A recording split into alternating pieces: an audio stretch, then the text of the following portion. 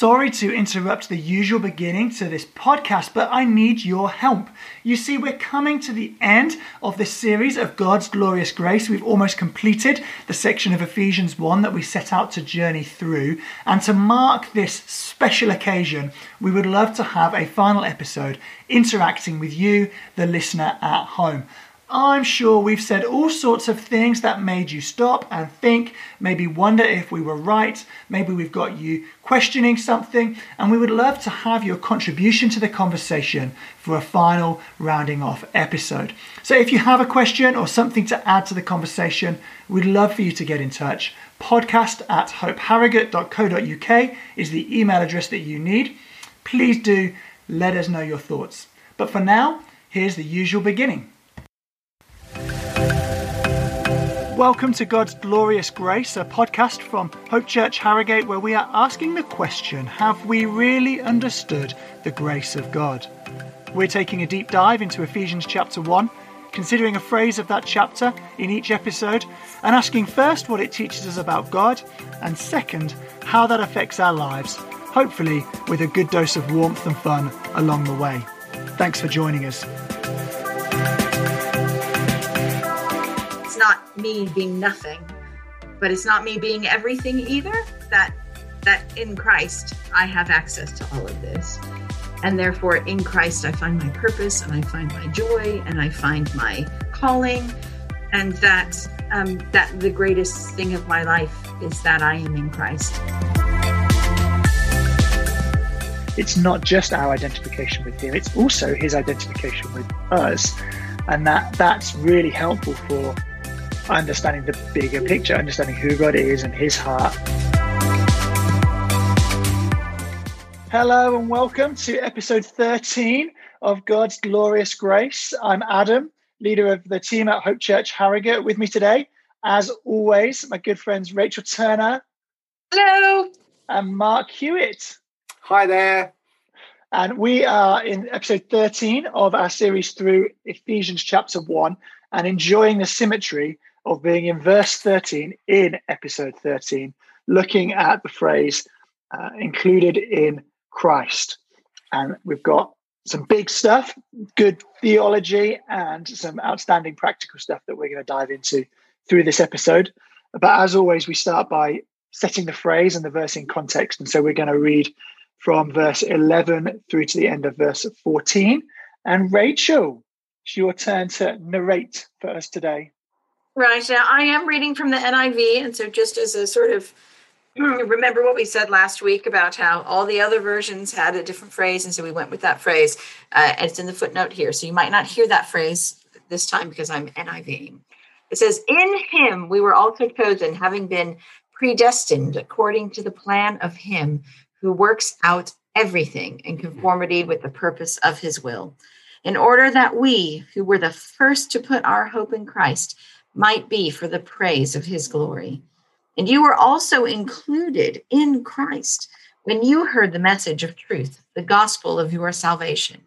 When you believed, you were marked in Him with a seal, the promised Holy Spirit, who is a deposit guaranteeing our inheritance until the redemption of those who are God's possession to the praise of His glory."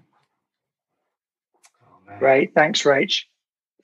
And so through this, we've got a very clear message coming over from Paul. There's some we's and you's that go through there as well, as Paul is identifying, talking about the Jewish and Gentile coming together.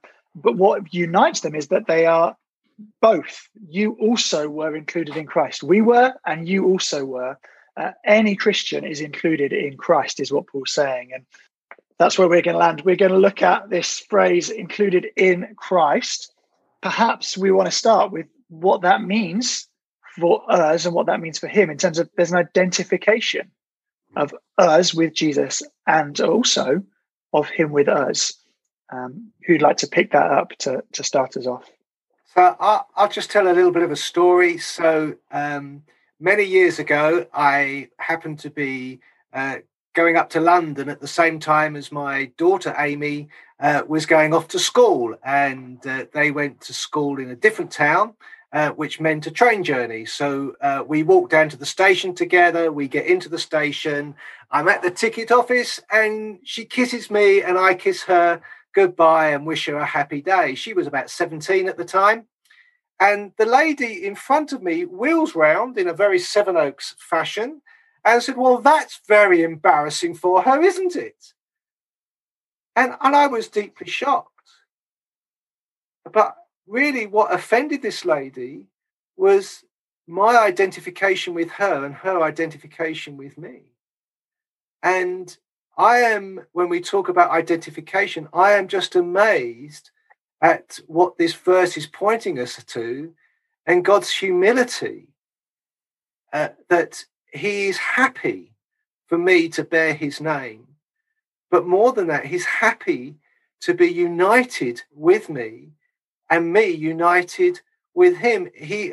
We were saying earlier in Hebrews, it talks about God is not ashamed to call us sons and daughters. He's not ashamed of us. And for me, this is the great thing of the level of unity, the level of union, the level of in him that we have, that I am in him and he resides in me. And so for me, it just speaks of God's, he's not wearing PPE. He comes in the fullness of who he is and dwells in human flesh. That's extraordinary. It says something amazing about the humility of God. And of course, humility means approachability, doesn't it? When someone is so humble, it draws us into who they are. And I think this just speaks of our Father in an extraordinary way in heaven, that his humility means I want to be with him. It draws me into the very nature of who he is. I think it might be helpful just to take a step back, because I sometimes, when I listen to things like this, get sucked into the sort of the in himness of it. And people like Mark are so good at explaining, like, oh, yes, it's wonderful. And I sometimes lose it then, because I lose the definition of, like, what does it actually mean to be in him? And so could we just take a moment for those of us who are coming new to this idea a bit more? When it says in him, what does that mean? It doesn't mean we stop being us. Does it mean that he is in us and we in him? Like, there's so much that is in there. The words in him come up a lot in the New Testament. And I think as we dive into this, it might just be helpful to take a step back and start with when it says in Scripture, in Christ, in him, what is that shorthand for? Because I think we've taken the whole of Scripture and we imbue it into these words when we talk about that. But could you just give a definition, Adam, for what this shorthand of in Christ, in him, what does that mean?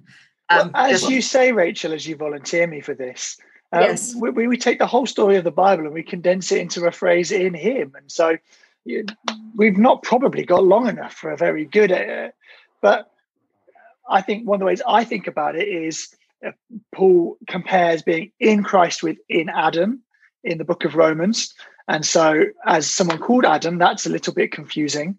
But really what he's getting at is, the whole of humanity is in Adam, is under Adam, has come from him.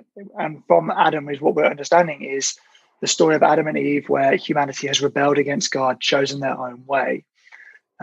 And the whole of the Old Testament is the promise that one day it would be changed, that another would come. And so you've got this great longing for someone to come from God to defeat evil, to set humanity free, to be the one that would do what Adam and Eve failed to do. And that's Jesus, who turns up, lives the perfect life, and lives totally connected with God. And I mean, I find the book of John very confusing because I lose track. You've got to be, you will be in me as I am in the Father, and the Father is in me, and then stuff will be one. And my brain can't quite conceive of it all. But Jesus lives as close to God as it is possible to be, intimate, related, friends, Father, Son. And so he has this incredible relationship with God as a human.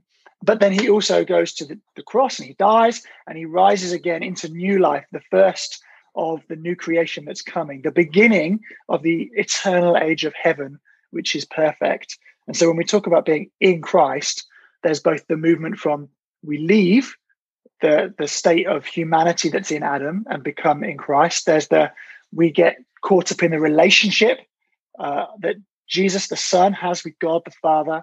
We go through the cross and death with him. His death becomes our death. We come out the other side of the grave into life. His life becomes our life. And so really what we're talking about is it is as if we have gone into him and lived his life and died his death and now live his life on the other side. It's not just that he's our mate. Like, he's not the cool kid from the year above that you hang out with outside school but won't look at you in school. We are fundamentally identified at a core level with him in every way. His name, his heritage, his inheritance, as we talked last time out, etc., etc., etc. Is that succinct enough and comprehensive enough for you? Excellent. Well, I think that's so clear, because I think sometimes it can become the super Christian phrase that we all pull out with when we can't quite articulate what we mean, is the sort of in Christ. So we sort of slap it on everything. I think that's a really helpful explanation, that definition. It's not just because of Jesus, but there's something about being in Christ that, as Mark was saying, buys this relationship, this identification, because we have come into that. And I really appreciate that. I think that was really clear and helpful to sort of give us that baseline for understanding what we're talking about, because we are talking about, he's not just your mate, and it's not just a because of, but there's a living in that is really important to begin to understand and embrace in that season. And I think what's really helpful is I have so often approached the phrase in Christ in terms of what it means for me, so my identification with him. But I really love the fact that even from the beginning bit that Mark brought us in, it's not just our identification with him, it's also his identification with us. And that's really helpful for understanding the bigger picture, understanding who God is and his heart.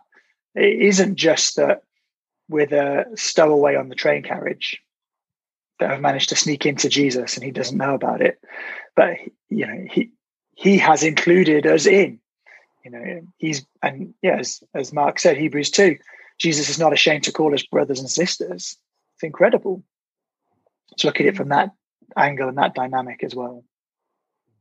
I think you raised a really good question about our identity. So do we all become blobs?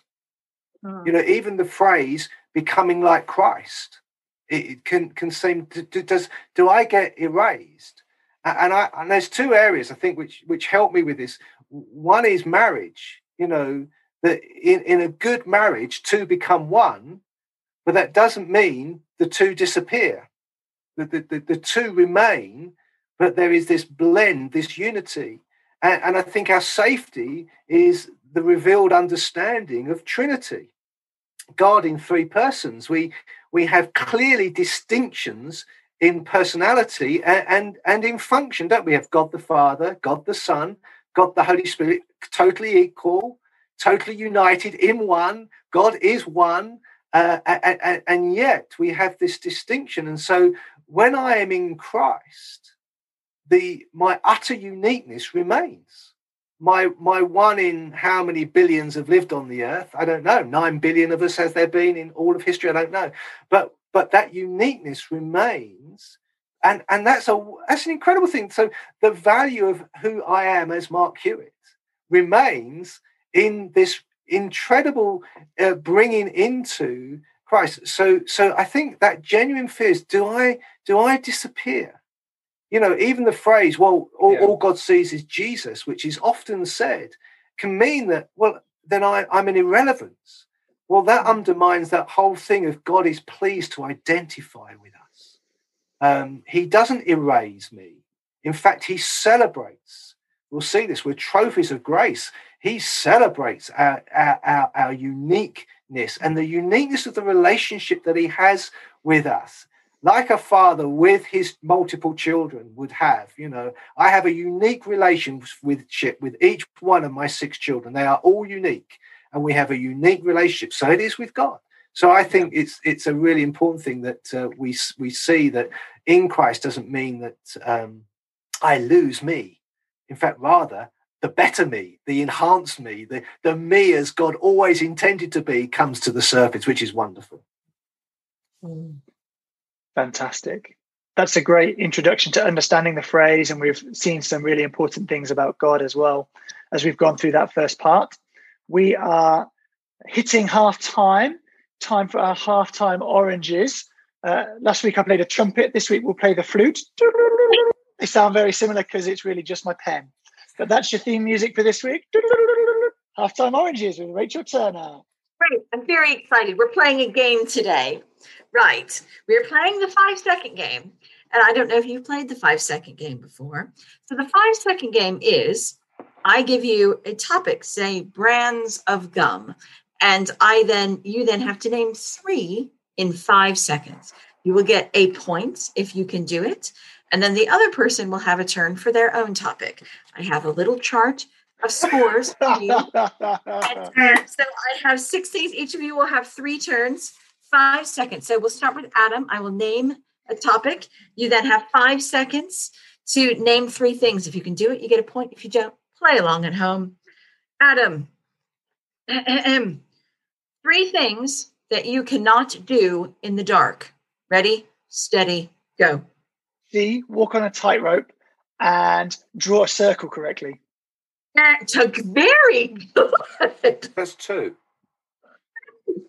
C, He said C. walk on a tightrope. C. Here, obviously here. Excellent. 1 point to Adam. He successfully did that. Mark, you ready? Name. Oh, hold on. I have to get my timer out because I have to be very fair. Right. Name 3 Williams. Go. William the Conqueror. William Tell. Time's up. Oh, 5 seconds is harsh. ooh, I would have spoke quicker. William What was Bartley, your third? the other one. No, yeah. You don't get the point, but it was a good try. What was your, do you have a third one that you were heading for? Yeah, William Barclay. William Barclay. Interesting. Wow. See, I would have gone straight for Prince William, but I like how you were really digging deep. Oh, but that's Prince right. William, not William. Oh, no, okay. Said a word. It's fine. All right. So here we go. All right, Adam, you ready? Ready. Name 3 airports. Go. Gatwick, Heathrow, and Stansted. Very good. Very good. Another point to Adam. Right, Mark. Name 3 flavors of ice cream. Go. Pistachio, vanilla, chocolate. Point to Mark. We're 2-1. 2-1, folks. Starting with pistachio is bold. Oh, that's the one to go to. All right, here we go. Adam, name 3 things that fit under a bed. Go. A drawer, a doll, and a book. Nice. Good. Mark, name 3 sounds.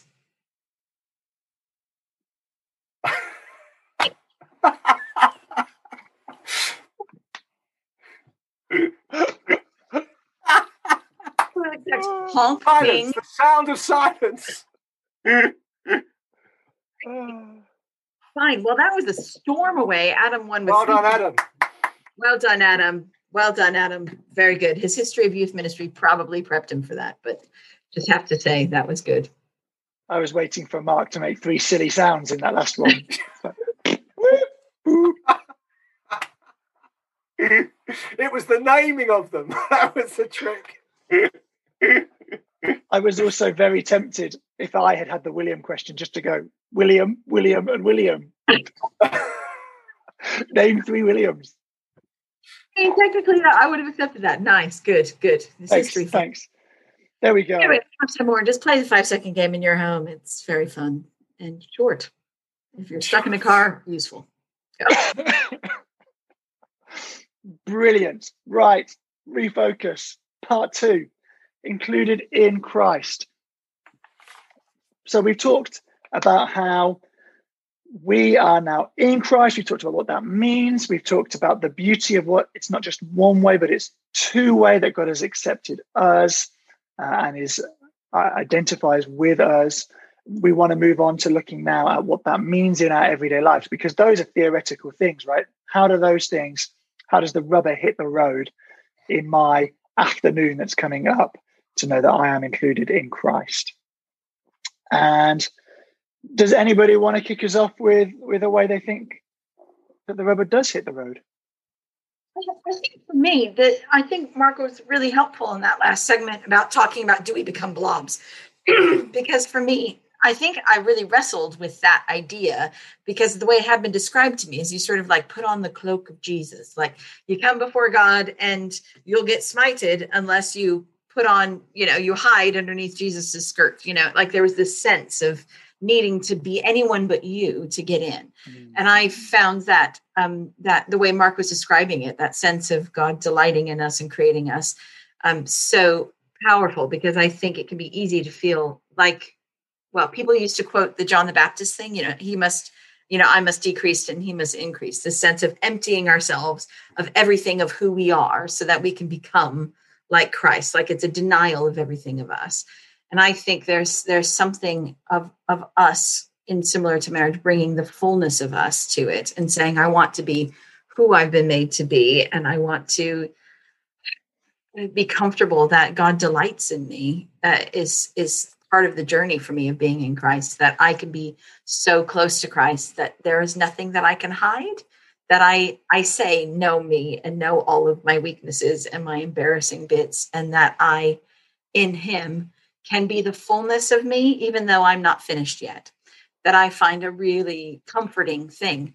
I can, when I'm struggling with depression, or when I've said I'm going to eat a salad today and then I don't for the 15th day in a row, I'm not embarrassed or hide from God, but that I run to him because he's the one who knows me the best, and that he will sit with me in my in-betweenness and my not finished yet and my failures. And I now delight in the in himness of being known and being faulty and yet still being treasured, I think is a really powerful thing. But it also means that I can remove all sense of me having to be accomplished, that I have to accomplish my way into the kingdom, that it's not me being nothing, but it's not me being everything either, that in Christ, I have access to all of this. And therefore, in Christ, I find my purpose and I find my joy and I find my calling. And that the greatest thing of my life is that I am in Christ. And so for me, it's really worked out in this legacy idea of, there's so many people who say, what have I left behind? Or what am I, what is the impact?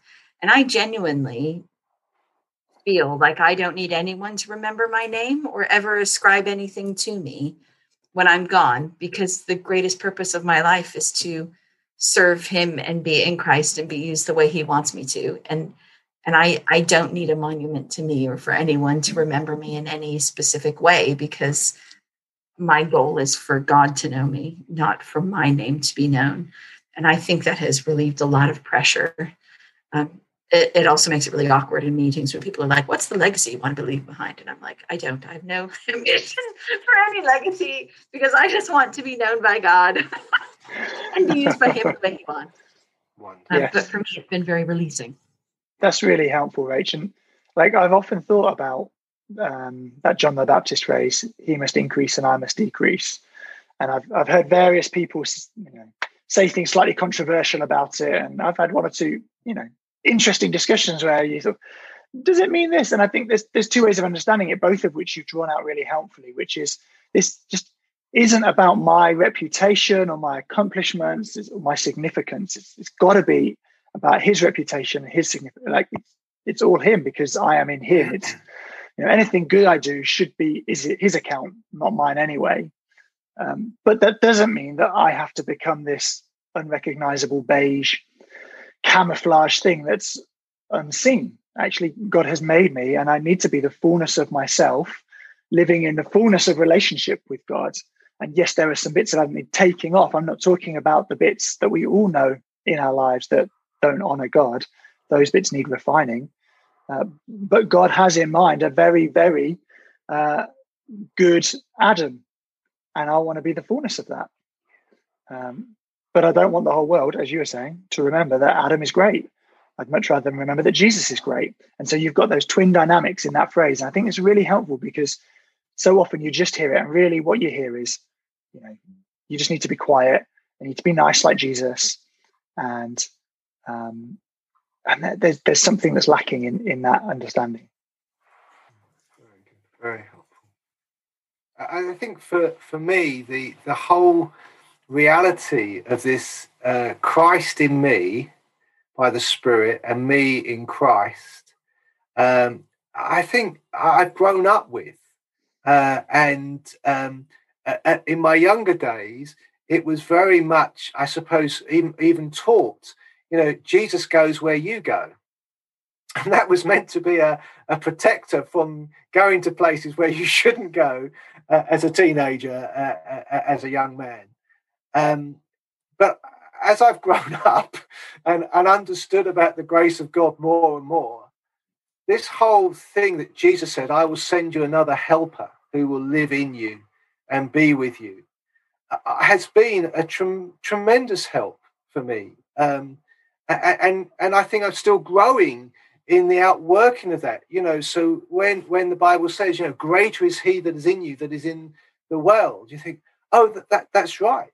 That there is this reality that the one living in me is the creator of the heavens and the earths, and he is there not as a passive passenger, though interestingly, I think sometimes he is the guest that's there but not included in the conversation. But for me, that reality that in a nanosecond I can turn and draw on that whatever I need and whatever is required in that moment. And I think increasingly realizing that I can descale the importance of my contribution, because actually I want him to flow through me. Because if you come to me to get some advice and what you get is Mark, it's not quite the same as coming to me and receiving through Mark, but actually receiving something of him. Actually, you won't go away so disappointed, is my opinion. But so I think the reality that where I go, Christ goes too, it is very significant, and I would love to see that increased, and just more recently, just been caught up with that whole thing of Peter, walking through the streets, and his shadow healed people. The very presence of God in him was around him, and the same with Paul and his apron. They went and laid it on people, and I just want more of that. That actually I'm living out of that flow, that in me rivers of living water flow out of me. But it's, as you say, Rach, it's not this pressure thing. It's not something I've got to pump up. It's something that is there to be tapped into, to be turned to be drawn on. And in fact, that thing we said about God being humble towards us, it's about my humility that says, right now, God, I need you. Right now, I am utterly dependent on you. This day, as I'm sitting in bed praying and seeking you for this day, giving it to you, I need you, God. I need you to be with me. And of course, he loves that. He wants to come with Mark on his journey. And I think that's great. And there's also the other direction as well, isn't there? It's not just that he goes where I go, but that I can go where he goes. Yeah. And so I want to get caught up in what he's doing. Yeah. It's not two individuals living under the same roof. Actually, I want to be involved with what he's doing. I want to be involved with the work of Jesus. I want to follow him. I want to put my hands to the stuff that his hands are on. And it's not just one way or the other. It's both, because we're included in him. He's not ashamed to call us brothers and sisters, and we call him our older brother too. It's both. And we can tend to lean one way or the other, but it's really important, I think, that we see both. And I'm sure for listeners, they'll be in a place in their journey where one is more real for them, or they've given more consideration to one, and actually hearing both sides again and again can help steer and correct us. Actually, it's often both. I think that's a really important thing to go on the journey of. I remember when I started off in theater, I was a teenager, And that was one of the first things that I really in my discipleship became very aware of, is this pressure from the church to sort of like bring Christ into those places. And I remember walking into a dressing room and hearing people, as a teenager, Christian kid, there was a lot of talk about sex and a lot of drugs and a lot of stuff that I was seeing and experiencing. And I remember walking into the room and God just saying, "Can you see me?" And I remember thinking, gosh, this isn't a godless place. This is a place where God is in the midst of it. And I began to, as a teenager, just walk into the room and say, "What are we doing today?" And he would be like, "Right, I want you to pray for this person. I want you to have this conversation." It became a sort of a sense of learning that in Christ was there before I walk in. And that sense of partnering with him is so intriguing, that every hospital room I go into, or every place I go, he has been before and is in the midst of doing something that I can, in him, do with him. Is a beautiful release, I think, of the pressure of feeling that it's my job to bring God into places, when actually it's my job to be in him and see where he is and continue to be in him. And I find that really opens up the whole thing that Jesus said, didn't he, in John 15, "Abide in me and I abide in you." And what comes out of that abiding is fruitfulness. And what does that fruitfulness? It says it brings glory to the Father. And so that whole thing of living in him and him living in us, the natural consequence of that is fruitfulness. And we can screw ourselves up trying to produce fruit, when actually it's more about our connectedness. The branch is connected to the vine, and just in that very nature of that is the thing. And what I love about what Jesus said, of course, we get very hung up on character, and character is important. I'm not undermining character, but in what he said about the vine and the branches, of course, it's the Father who is the vine keeper. He's the one who's pruning. He's the one who's sorting the character out. What we're focusing on is our connectedness. And that's this whole being one in Christ. This whole thing that we're talking about, being in him, is about that connectedness, of which the fruitfulness that comes from that. And of course, when we look at the fruit of the Spirit, love, joy, peace, patience, they are character wrapped up things as well, aren't they? But they come not through striving, they come through our connectedness with him. And so I think that's great, because again, the pressure is off. The pressure is off. Where do we hone in on? We hone in on our connectedness, which obviously means listening to the Father and listening to the voice of the Spirit and that whole relational thing, rather than a list thing, I find very exciting. I think coming from a pre-charismatic background and pre-grace background, there was this pressure. This week, have you spoken to 3 people about Jesus? Have you? And I understand the heart behind that, but of course it was Pharisaical. It had the list. It wasn't from abiding. It wasn't from resting. It was from a different pressure. And I think that's one of the wonderful things that this whole being united to Christ releases us from, is from this Pharisaical, this pressure to perform, as we've already said, because actually it's about abiding in Christ. It's my connection, this glorious connection, which we've talked about this morning, just flowing through my life. I think that's very exciting. I love Eugene Peterson's translation of John 15 there, which is "make your home in me." Yeah. I don't really know what abide means, but I can make my home somewhere. Yes. Wonderful. Wonderful. Rachel, beforehand, you were telling us quite an entertaining story around the topic of belonging, which is obviously another place that this bottoms out for us, in that we belong somewhere. We've been welcomed somewhere. And would you like to tell us the story? Sure. I was in New York with my family on holiday, and we were just walking around, and we thought, "Oh, let's catch the opera," because my mom loves opera, and we had opera tickets. And so we just went to see if there were any standing tickets only, and we did. And so we bought these standing tickets, and we had been walking around New York all day. I mean, we were sweaty, we were gross, we were in jeans and T-shirts and all sorts of stuff. And we walked into the front doors, and we were surrounded by people in full-blown evening wear, like with diamonds and tiaras and like dresses with trains and men with tails. And we realized this is New Year's Eve at the Metropolitan Opera.